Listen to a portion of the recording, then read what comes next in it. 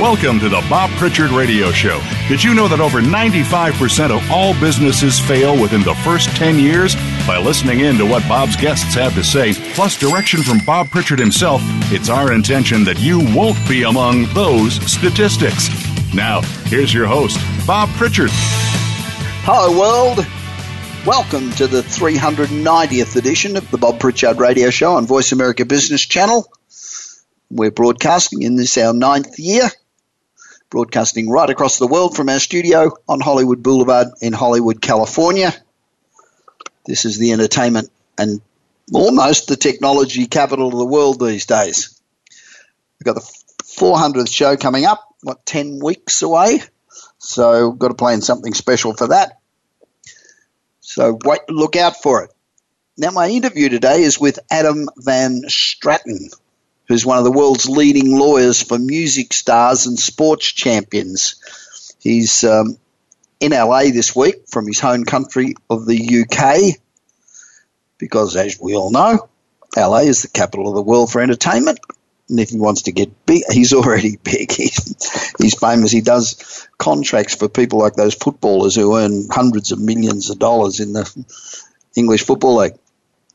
And he's actually been here this afternoon. He's only just left. But I was fortunate enough to catch up with him for dinner on Sunday night and caught him again last night for the interview. And today he was around at the house. So listen in for that interview in about 10 minutes. So I thought I'd begin today with another great story about music. Now, I'm not sure whether it's a good story or not, but most of us can still remember when the way that we got our music was through records.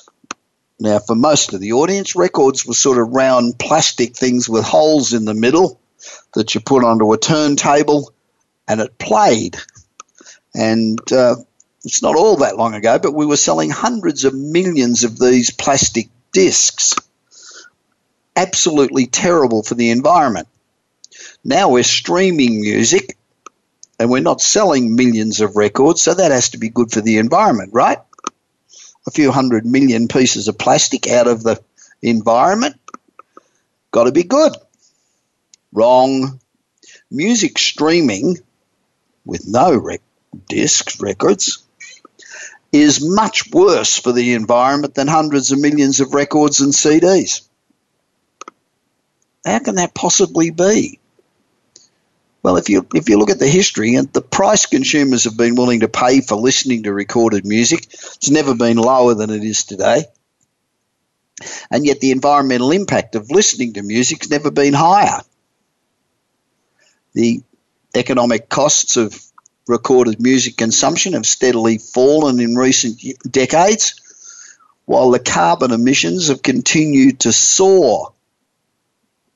So from a plastic pollution perspective, the good news is that overall plastic production in the recording industry has fallen from about 130 million pounds of plastic in 1977, which was the heyday of the long-playing record. It's 130 million pounds of records, down to about 20 million pounds a year today. So it's down by 85%. So these figures would suggest that the rise of downloading and streaming music is making music more environmentally friendly. But from a carbon emissions perspective, the transition to streaming recorded music from internet-connected devices has actually resulted in significantly higher carbon emissions than at any previous point in the history of music. Storing and processing music online uses a tremendous amount of resources and energy, and this has a very high effect and impact on the environment. Now, while 300 million kilograms of greenhouse gases were generated from plastic records in 1977, that was the high point in records, 308 million kilograms of greenhouse gases. By 2016, using streaming and transmitting digital files, greenhouse gas emissions is 660 million pounds just in the US alone. So it's gone from 308 to 660 by getting rid of all the plastic and streaming. It's a bit of a surprise, isn't it? The research also shows that while the environmental cost of music consumption has never been higher, the cost of consumers buying music has never been lower. In 1997, consumers were willing to pay about 5% of their average weekly wage for their music. And that percentage dropped to approximately 1% with the advent of streaming. So streaming, of course, changed the business model of consuming recorded music. What used to be a commodity industry, i.e. you go out and you buy a copy of whatever record you liked and you stick it in your record library. Now it's a service industry in which you buy temporary access to music stored in the cloud. You know, I remember when I actually threw out my record collection a long time ago, but when I threw it out, which I never should have done, of course, but I had probably, because I was an entertainer for a living, so I probably had 500 records, which I threw out. Of course, those 500 records today, because now they're collectibles, would have been worth probably 10 or 12 or 15 or 20 bucks each. So I just dumped 10 grand. However, you used to buy them and keep them. Now you don't. So it's $9.99, barely 1% of the average weekly salary. Consumers now have unlimited ad-free access to almost all recorded music ever released. You know, you get it on platforms like Spotify and Apple Music and YouTube and Pandora and Amazon and a whole bunch more. Very cheap, but you don't have a pile of records in the corner. So to compare past and present emission levels fairly, I guess you've got to factor in the emissions involved in making the devices on which we've listened to music, because we used to listen on record players and used a lot of energy and emitted a lot of greenhouse gases in making those things. You also need to look at the fuel burned in distributing LPs and CDs to music stores. You know, tens of thousands of music stores with trucks going to all of them constantly with new records, plus the cost of distributing players then and now. So there are a lot of things to think about, and there's the emissions from the recording studios and the emissions involved in making the musical instruments. You might even want to compare the emissions in live performances in the past and the present. Speaking about live performances, last night I went and saw Pink at the Staples Center in Los Angeles. She was phenomenal, brilliant, and a really good friend of mine's a drummer for Pink, and so trotted along. But the show, if coming to a stadium near you anytime soon, go along and have a look. It is mind-blowing. And I've seen a hell of a lot of acts, but she was phenomenal. So the overriding point, I guess, is that the price consumers are willing to pay for listening to recorded music's never been lower, and yet the hidden environmental impact is huge. A streaming platform is the right business model to facilitate music delivery, or is there a new model somewhere around the corner that will suddenly become the fad? So is streaming music remotely from the cloud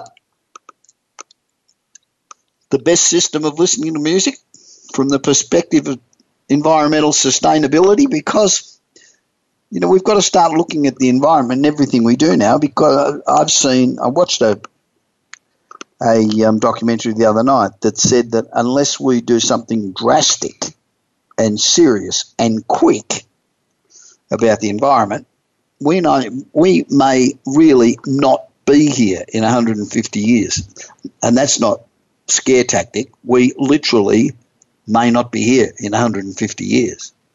So we do have to think about environmental sustainability. And we've got to get stuck into stupid politicians who say that global warming or climate change doesn't exist, because it obviously does. So, unfortunately, when considering the overall emissions situation, we raise more questions than answers. But we do need to do something. Do you get my daily 30-second read business newsletter? We now got about 1.76 or something million daily subscribers. So that means we send out about nearly 1.8 million, and about 30% of people read those or open them. So we got, I suppose, 600, 700,000 people a day, every day. It takes us 30 seconds to read, and every day we tackle a different subject, from advances in medicine to new apps to new technology. We talk about subjects like Hyperloop, autonomous cars, blockchain, Bitcoin, all of those things. Today's newsletter is a story about how a recent review meta-analysis determined that in March of 2019 alone, Amazon received more than 2 million unverified reviews. That is, reviews that can't be confirmed as purchases made through Amazon. And 99.6% of those were 5 stars.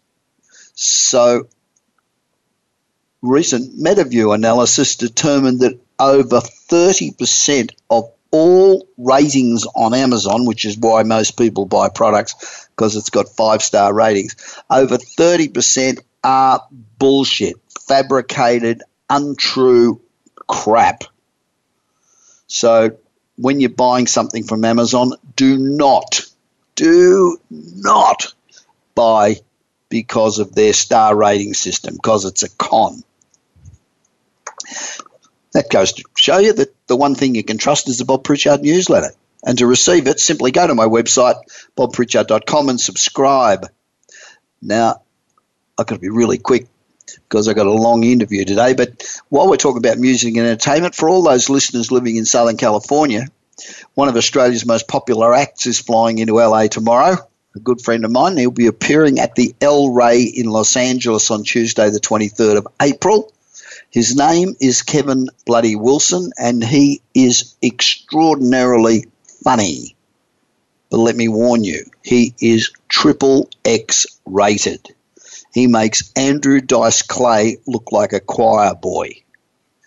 He constantly sells out arenas. He sold out 4 million CDs, recently completed a 40 sold-out dates in England.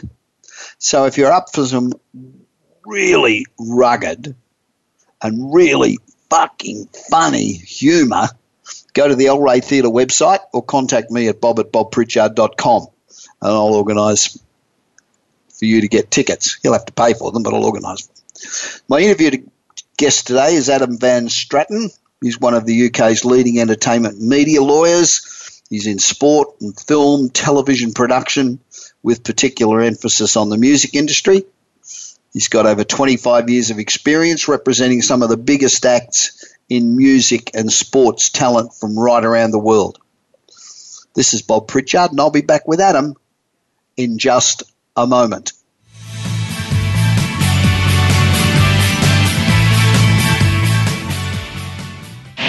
Do you want your business to achieve results you never thought possible? Bob Pritchard is recognized as the Business Leader's Advisor and has 30 years of experience as a straight-talking troubleshooter for Fortune 500 companies and SMEs across the world. Whether you need a checkup across all departments of your business or simply want to improve marketing, advertising, performance measurement, or some other area, Bob Pritchard will work his magic so you can blow away your competition. Bob Pritchard is also one of the most in-demand speakers in the world. Over 1,500 clients on 5 continents and countless standing ovations are a testament to how he changes the fortunes of business. Pick up Bob's new book, Kick-Ass Business and Marketing Secrets, at your nearest bookstore, or visit Bob's website at www.bobpritchard.com. Remember, if you want to be successful, call Bob Pritchard now. Worldwide phone numbers and more information can be found at bobpritchard.com.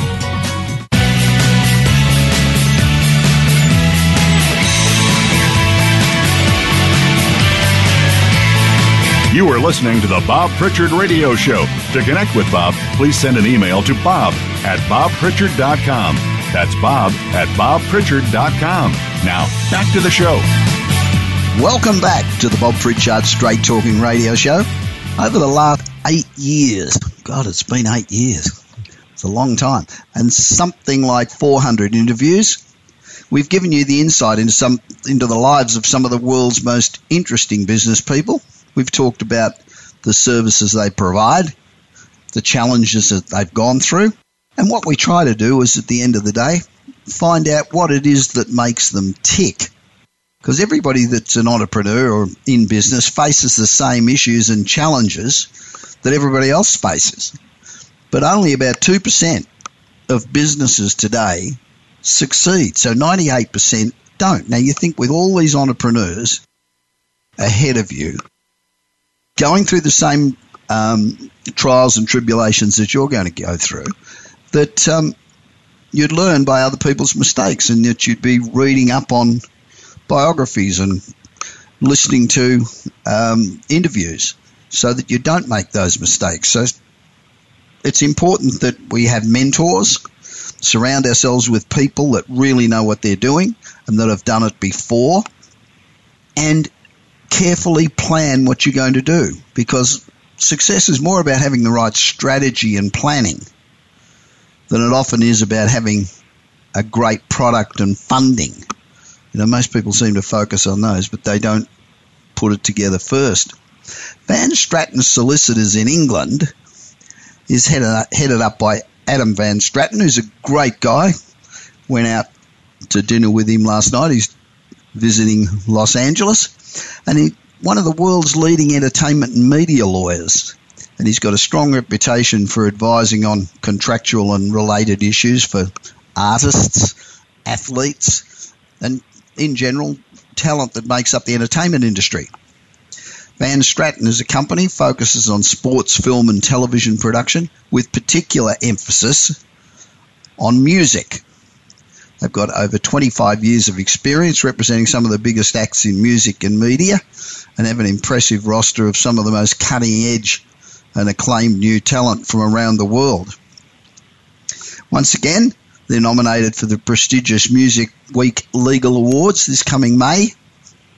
And Adam is also registered with the English Football Association as a negotiator. Now, I'm not quite sure what the hell that means, but we'll find out in a minute. Now, Adam is particularly well connected in the US, which enables him and his team to provide a truly international service for his clients. As I mentioned, he's in LA this week. And I have Adam on the line. Hi, Adam. Welcome to the Bob Pritchard Radio Show. You are being heard right around the world. Fantastic. Hi, Bob. Great to be interviewed by you. Thank you. Okay, let's begin by finding out a bit about Adam the guy. I managed to find out a whole bunch about you about the company before I met you last night, but I couldn't find out anything about Adam the guy. So, have you always been a lawyer? Did you sort of pop out of college and go straight into law, or did you do something else? No, I pretty much went straight into law. It was kind of, it felt sort of predestined, but at that point I didn't know that I wanted to be an entertainment lawyer. I was just qualifying as a regular commercial lawyer, doing my training in the West End in London. But I quickly realized that, that wasn't for me. I wasn't going to be a divorce lawyer. I wasn't going to be, a family lawyer. I wasn't going to be a conveyancer. And, the two things that interested me most in life were music and films. And then I realized, actually, you grew up playing your Stratocaster in the garage or something. Yeah, I was a terrible failed musician, but yes, I had a band, as we all do. As we all do, yeah, that's right. Yeah, and I was definitely the weak link. You know, everyone else was actually, you know, decent. But music really was the key thing for me. And I think that probably almost certainly came from my grandfather, who was a musician. He was a pretty well-known band leader in the 1920s and 30s in London. Had his band. He actually was signed to Parlophone at one point as well. And he played the tenor sax. You know, he was an incredible man. He taught Charlie Chaplin how to dance. You know, he was quite a character. And then he became a theatrical agent. And I used to spend all of my time really with him when I was a kid. And I think that's really where, you know, my love of music came from. So why didn't you head off and be an entertainment manager rather than a lawyer if grandfather was an agent? Because, you know, I always felt like I was going to be a lawyer. I always felt that, I don't know, how can I put this? You know, I always was a bit of a teacher.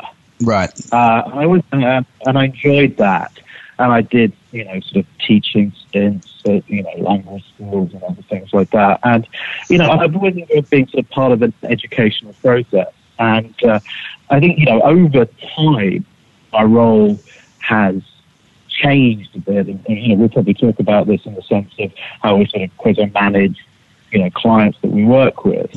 But I think, you know, it's, you know, I've always wanted to be part of that sort of, you know, education and the process of sort of, you know, helping to develop artists, but in, you know, within the context of their business rather than, rather than creatively. Or at least that was the case initially anyway. Right. So besides that, you're obviously way too smart to be an agent. No comment. So what are the range of services that a sports and entertainment lawyer offers? What do you do for a client? Why do they need you? Good question. You know, it's a good question. I mean, I think, you know, they need, you know, if you read the self-help books, you know, particularly the music self-help books, and obviously there's a few that are pretty well known. You know, one of the first things that says is, you know, get a good lawyer. Yeah. And you know, and I think they need us for many reasons. But I think the first reason is, you know, when you're a musician, you know, and you're starting out, you believe everything that everyone tells you. Yes. You know, it's the most exciting place in the world. You know, everybody tells you what you want to hear. You know, the amount of time, you know, that I spend and my colleagues spend getting clients out of deals they shouldn't have signed, but they signed, you know, with the best intentions and the greatest enthusiasm. But, you know, they signed deals they should never have signed. And so it's really, you know, hopefully you're shaping their path, their course. Yes. And, and trying to cut out them making the wrong decisions. And then, obviously, going forward, what you want to do is, you want to get the most commercial value out of deals for your clients that you can, but you also want to protect them, and there are so many pitfalls, so many problems for clients now. The kind of issues that we have to deal with are crazy, but really, the main part of being a lawyer is about protecting them. Right. And then the other part that we get very involved in is trying to help them creatively. How do you mean by helping them creatively? Determining what material they should play, or where they should work, or how they plan out their career, or what does that exactly mean? Well, I think things have obviously changed. The industry's changed a lot. In recent times. But an artist now, don't need record companies in the way that they did. Yes. Artists can, artists can, they have a choice now. We're trying to sort of help them achieve what they want. They can make it, artists can now make a living and have a career. It might not be, they might not be as sure, but they can have, they can have a career from day one, which was never possible in the past. But, but where we get involved, we try, we try and be selective as well. No, they're not naturally selective. They will take any, client or artist that, emails them or calls them or comes through the door.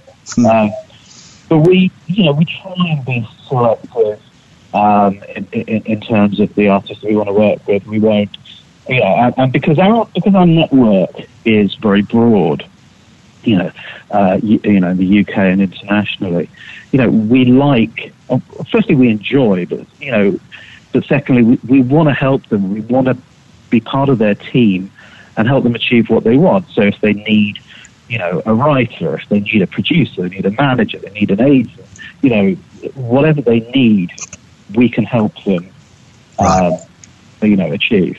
And that's what we really enjoy. And of all the industry, I've been associated with the entertainment industry and the sports industry one way or another all my life.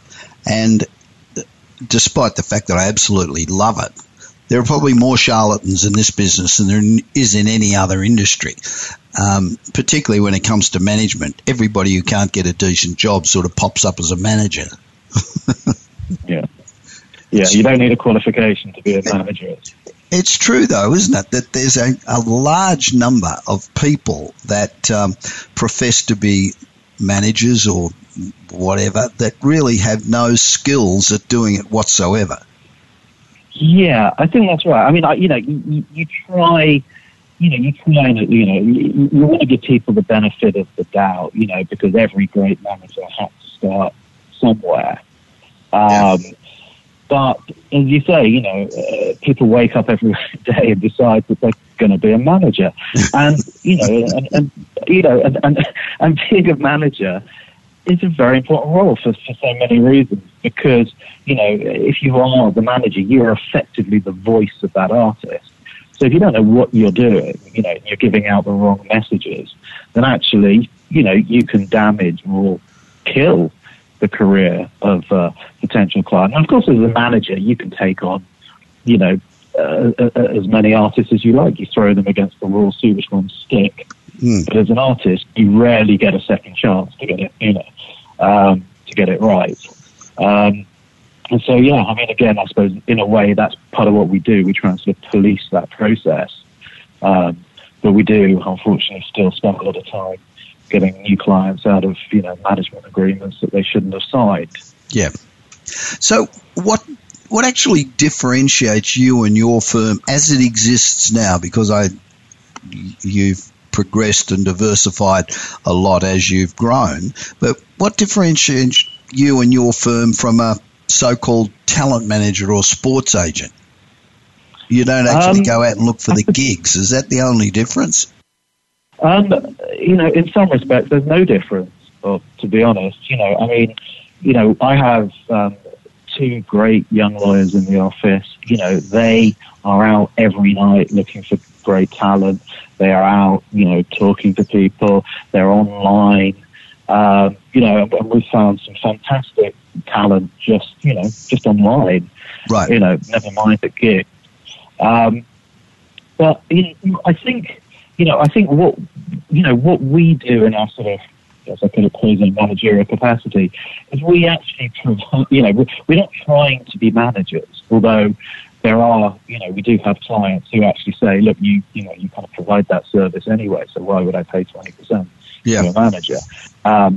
But we don't, but we still, I think when an artist gets to a particular level in their career, we normally look to make sure they've got a good manager in place. But it's interesting that you say that, because we're definitely getting more directly involved in management now. And we've started a small management company that's running parallel to the law firm. Right. We've got a few artists that we're working directly with because it's a natural progression. But we're not trying to compete with, managers who are clients or managers of clients. We're still referring, our clients to them. But, on a few occasions where we think, we can make a real difference, then we're getting directly involved. And I think that once the talent becomes known and they're sought after rather than doing the seeking, that's when a lawyer really can be a manager. I know so many sports stars who you talk to their management and they're lawyers. And I think the same probably happens with the major musical talent, because once people are chasing them, it's about making sure that contracts are structured correctly, that all the payments are made when they're supposed to, and all those things. Yeah, I mean, I think I think obviously we can all think of lawyers turned managers, and some very good ones. I mean, we've all seen Bohemian Rhapsody, the movie, and Jim Beach, was their lawyer turned manager, and Jim's a terrific manager. Done fairly well, yeah. Yeah, he's done okay. Yeah.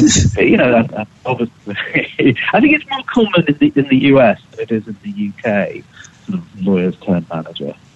Yeah, and sport in particular, I think. So, when you find new talent, your couple of scouts go out and they find a new talent. Do you then guide their career and what sort of music they should play and that sort of stuff, or do you let them be who they are and you simply make sure they don't make any mistakes? Both, I think, is the answer to that.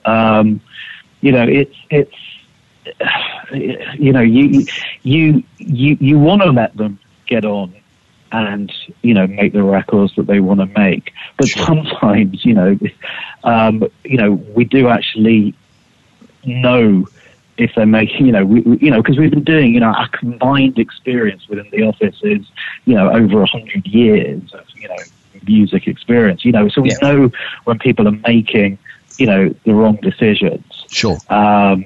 And we are genuinely very creative in the way that we work, and so we can certainly steer, and we certainly do steer clients in the right direction. But obviously, you want to, you're not going to change their genre, but we might know that a particular collaboration will give an artist his or her break, and or the right producer or the right remix. And that's, and we will directly make that happen. Right. Assuming they want us to. Sure. Having a law firm and also a talent agent, is that sort of a conflict where you're concerned that other talent agents are going to say, well, I'm not going to use them as a law firm because, the chances are they'll pinch my talent?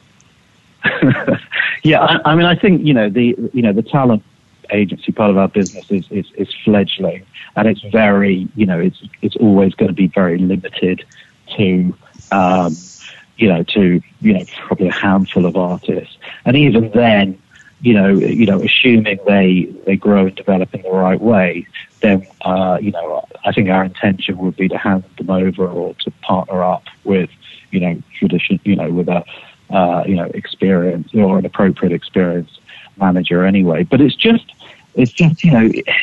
trying to give as much help as we can. It's so difficult out there. There are so many artists now, putting their music up, and it's strange because it's easy to get a record to market now, but it doesn't mean it's the right thing to do.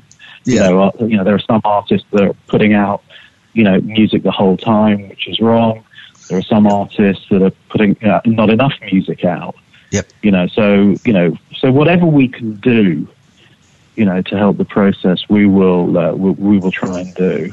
And but the core business is as lawyers. But certainly we do have clients that want us to be fully involved in all of their activities. A lot of the talent that I know and been involved with, and sports people as well, have huge egos. I was with one that lived in your neck of the woods, Imran Khan, comes to mind. And how do you? I love him. By the way, I was a Sussex cricket fan. Oh, okay. So, yeah, Imran's a hero. Certainly on the field, anyway.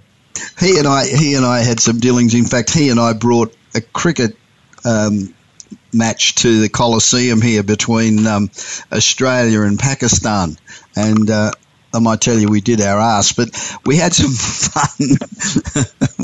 We were confident it was going to sell out. We thought, Jesus, enough Poms and Aussies and Kiwis and Indians and people from the Caribbean to absolutely fill the Coliseum. Well, didn't quite work that way.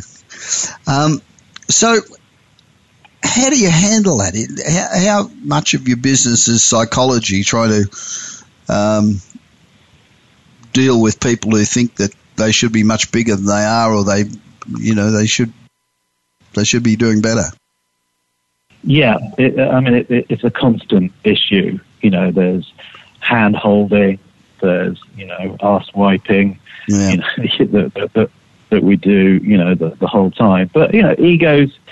I guess you get that with everyone. But yeah, it's look, if their confidence and say matches their talent, then you try and work with them and, sure. And try and help them and guide them. But of course, we have clients, we have had clients where it's that they're almost unmanageable in this or unhelpable because they think they know best. And so I can't pretend that we can tame everyone and help everyone. But it's difficult. Yeah, it's difficult. And I've also worked with footballers and that's a very tricky industry. But I think with musicians, I think musicians on the whole, in the early days are, they're reasonably grateful. I think, sure. But you do often get to that sort of tipping point where, they don't want to know anymore. I mean, I had a great, breakfast meeting once with a client, who had an enormously successful first album, one of those career-defining first albums, that they didn't like. They felt that the record label had sort of damaged their creativity, and so it came to that. It came to the second album, and of course they wanted to make the album that they wanted to make, and so there were all these fights going on, and I remember someone saying to me about the second album, the second album syndrome, if you like. The second album is the second chapter of the first book, right? Not the second book. Yeah.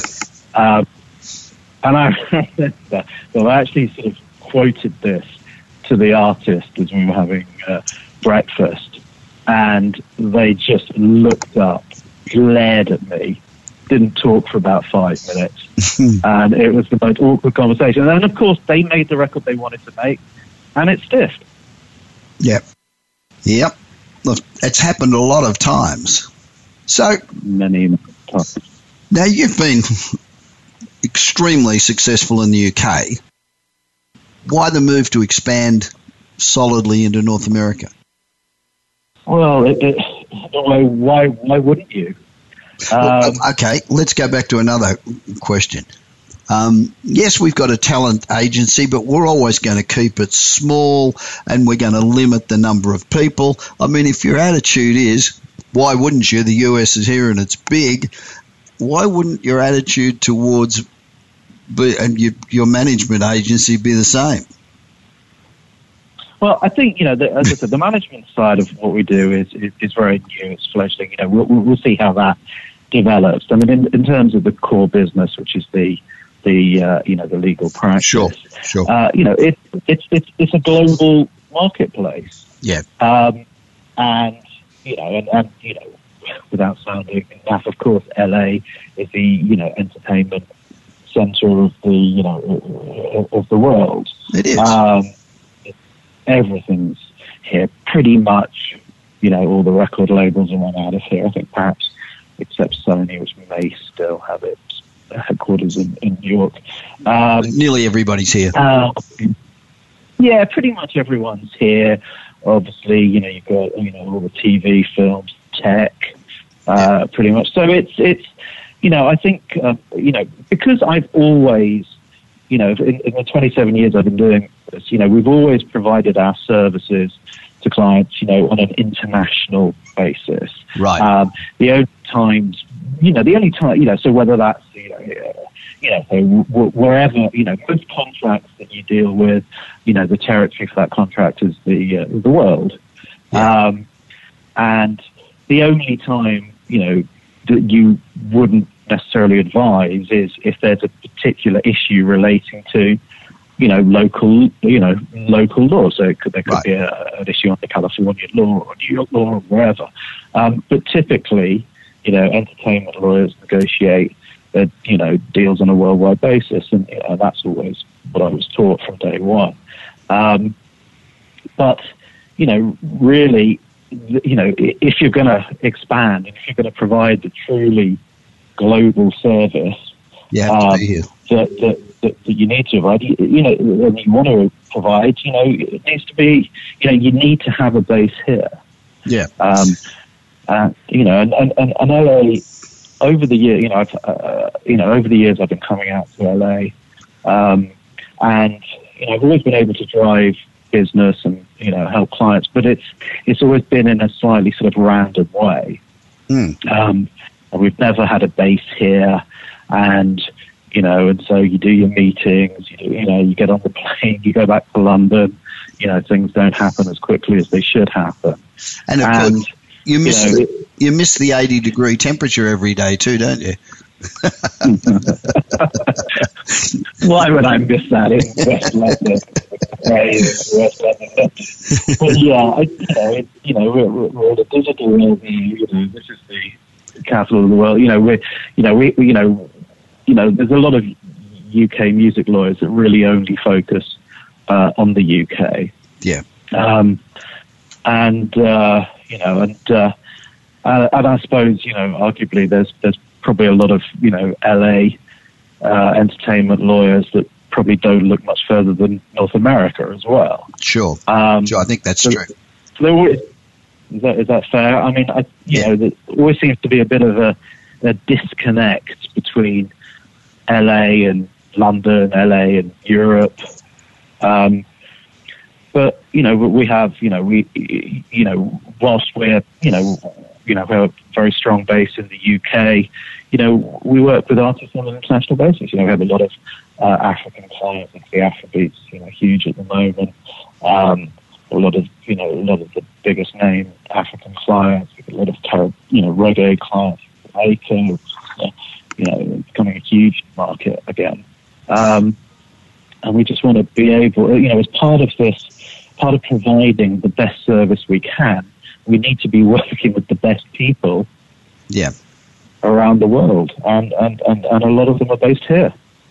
Now, the music industry's sort of experienced seismic changes over the last, I suppose, 10 years, and taking into account the streaming boom, it seems like it's got a very bright future, but mostly for consumers and big stars. Do you think, what's the future for the sort of that next level of performers down?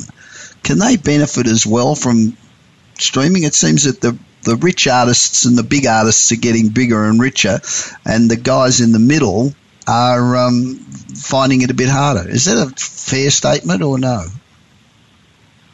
I think it's a fair statement, but I think streaming is an interesting one because obviously it's it's it's everything at the moment, if you like. Right. But I think what it does, it's giving the artists power now. As I said earlier, they can make a living pretty much from day one.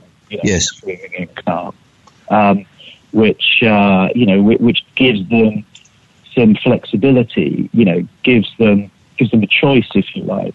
But it's but streaming income, I suppose, really, is going to come once you've got the story, once you've got everything else in place, the meaningful streaming income. So I suppose you've got to build, you build your audience. You've got to tell the story, and that includes obviously social media, which is key now, and live. Absolutely. Streaming income. Yeah. I've worked across a range of sports, and brings me to the behemoth that's the English Premier League. You're a registered negotiator for the Football Association. I'm told that's a really big deal, but I'm really not quite sure what it means.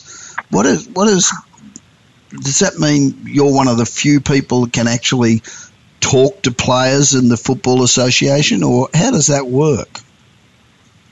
If I'm honest, Bob, it's not as exceptional as it sounds. It's everything's changed. So I've been what's called a registered lawyer, but the rules changed in terms of who can act as an agent. A few years ago, and pretty much anyone now can act as an agent. Right. It's astonishing, and that's why you read stories that this player's agent is their brother, their cousin, their father, their whatever. Sure. Pretty much. There are thousands of well, they're called intermediaries. Lawyers are called registered lawyers, but pretty much anyone can be an intermediary if you pay the fill in the form and pay the fee to the Football Association. So I'm not disparaging them, but it was much harder to be able to to effectively act as an agent historically than it is now. Right. You could fill in the form, pay the fee, and almost certainly you would be accepted, I would think, to be an agent. So, and so it's, so there are now thousands. Well, I think, there used to be sort of a handful of registered agents and lawyers. Now there are literally thousands, I think. That's probably a good thing for democracy, but is that a good thing for either for the actual sports stars? I mean, football for me has been a concern for quite a long time. In that, in the sort of 1980s, certainly the 1980s, music, I think was cleaned up a lot. There were more reputable managers, lawyers got involved, accountants got involved, and artists used to have this advisory team around them. And so they didn't get locked into horror deals that had happened previously. And the whole industry definitely got cleaned up. I mean, obviously, we all know, horror stories about the music industry, but I think from the 80s onwards, it certainly got better. The football is a minefield, and I've been on a not particularly successful crusade for many years to try and apply a similar structure for footballers, right? And to get an advisory team around them, because football is so extraordinary. You can get a kid, earning huge sums of money at such an early age, and no one advises them. I mean, I had this situation, quite a few years ago. There are two extremely well-known English footballers, very successful English footballers, came to see me, unconnected, but the meetings were actually quite close, and these were huge names. that everyone would know the world over. And they, and I wasn't even sure where they came to see me. And so I'm sitting there in my office. So how can I help you? And both of them said to me, obviously independently at separate meetings, we're skint. Yeah. And I was like, well, what do you mean you're skint?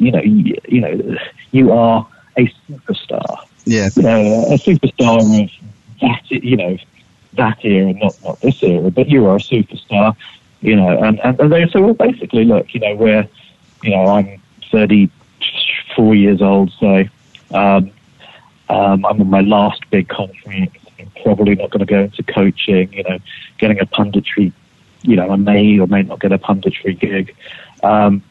He said, but, soon, the 80 grand, 100 grand a week I'm getting is going to stop. Okay, so you've got savings, you've got investments. Well, not really. So I go, what have you got? Well, we've got this house, but it's mortgaged to the hilt. We've got this property in Spain, but it's got a mortgage on it. Okay. Do you have any cash in the bank? No. What have you got? I've got cars, but they're financed. Got a few watches, got some jewellery. And they're saying, look, the money's going to dry up soon. And, my family is not going to change its lifestyle. My family's not going to understand about changing its lifestyle. And I don't know what I'm going to do. And they almost had identical conversations with me. And this is very unlikely to happen in music, particularly these days. By the time the accountants involved, the lawyers involved, hopefully a good manager, there is that level of protection. And these guys, couldn't be. Sorry, Bob. Sorry. You've got royalties in music too, but with football, when you stop, the money stops. Yeah, it just stops. And so it's so I've tried. I sort of I'm continuing to sort of try on this crusade, but it's proved hard to make a real difference. But we're continuing to try anyway. But I think it's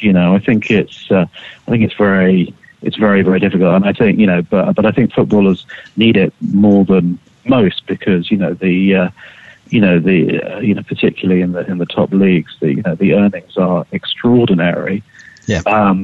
But and also it's confused a lot because a lot of these players are effectively on PAYE. So it's so that the tax is being deducted, but they're not planning for the future. Sure. And of course a player could go out on a cold Tuesday night and that might be the last game they ever play. They get a career-ending injury.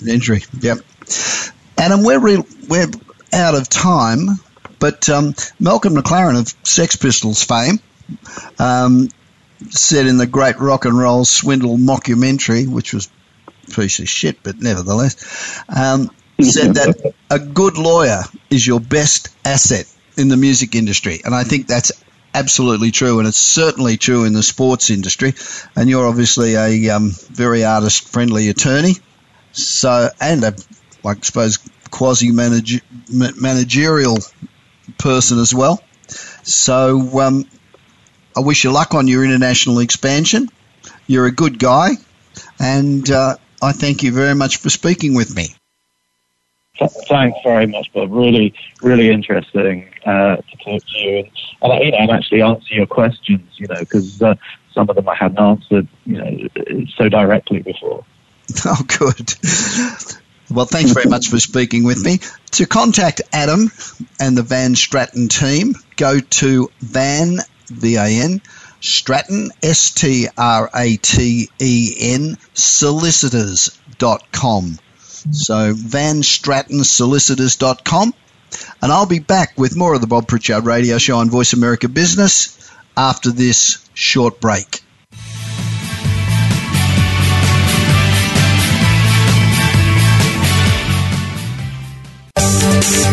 From the boardroom to you, Voice America Business Network.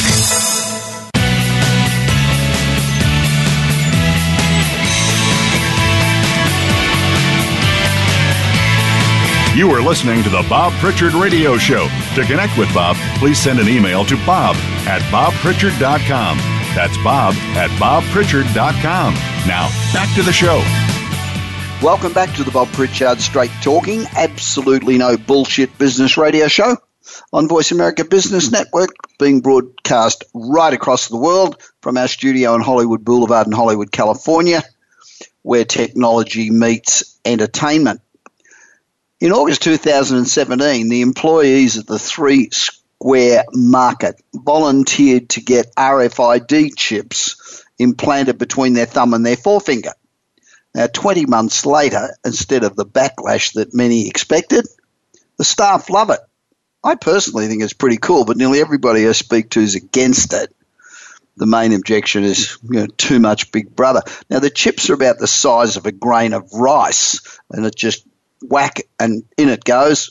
And the implants use near-field communication technology, which is also used in credit cards, and a passive, which means they hold data that can be read by other devices, but it can't read any devices themselves. They make it easier to do things like get into the office or log into computers or buy food and drinks at the company cafeteria. All you have to do is wipe your hand in front of the RFID reader, and it deducts the money from your bank account or opens the door or whatever.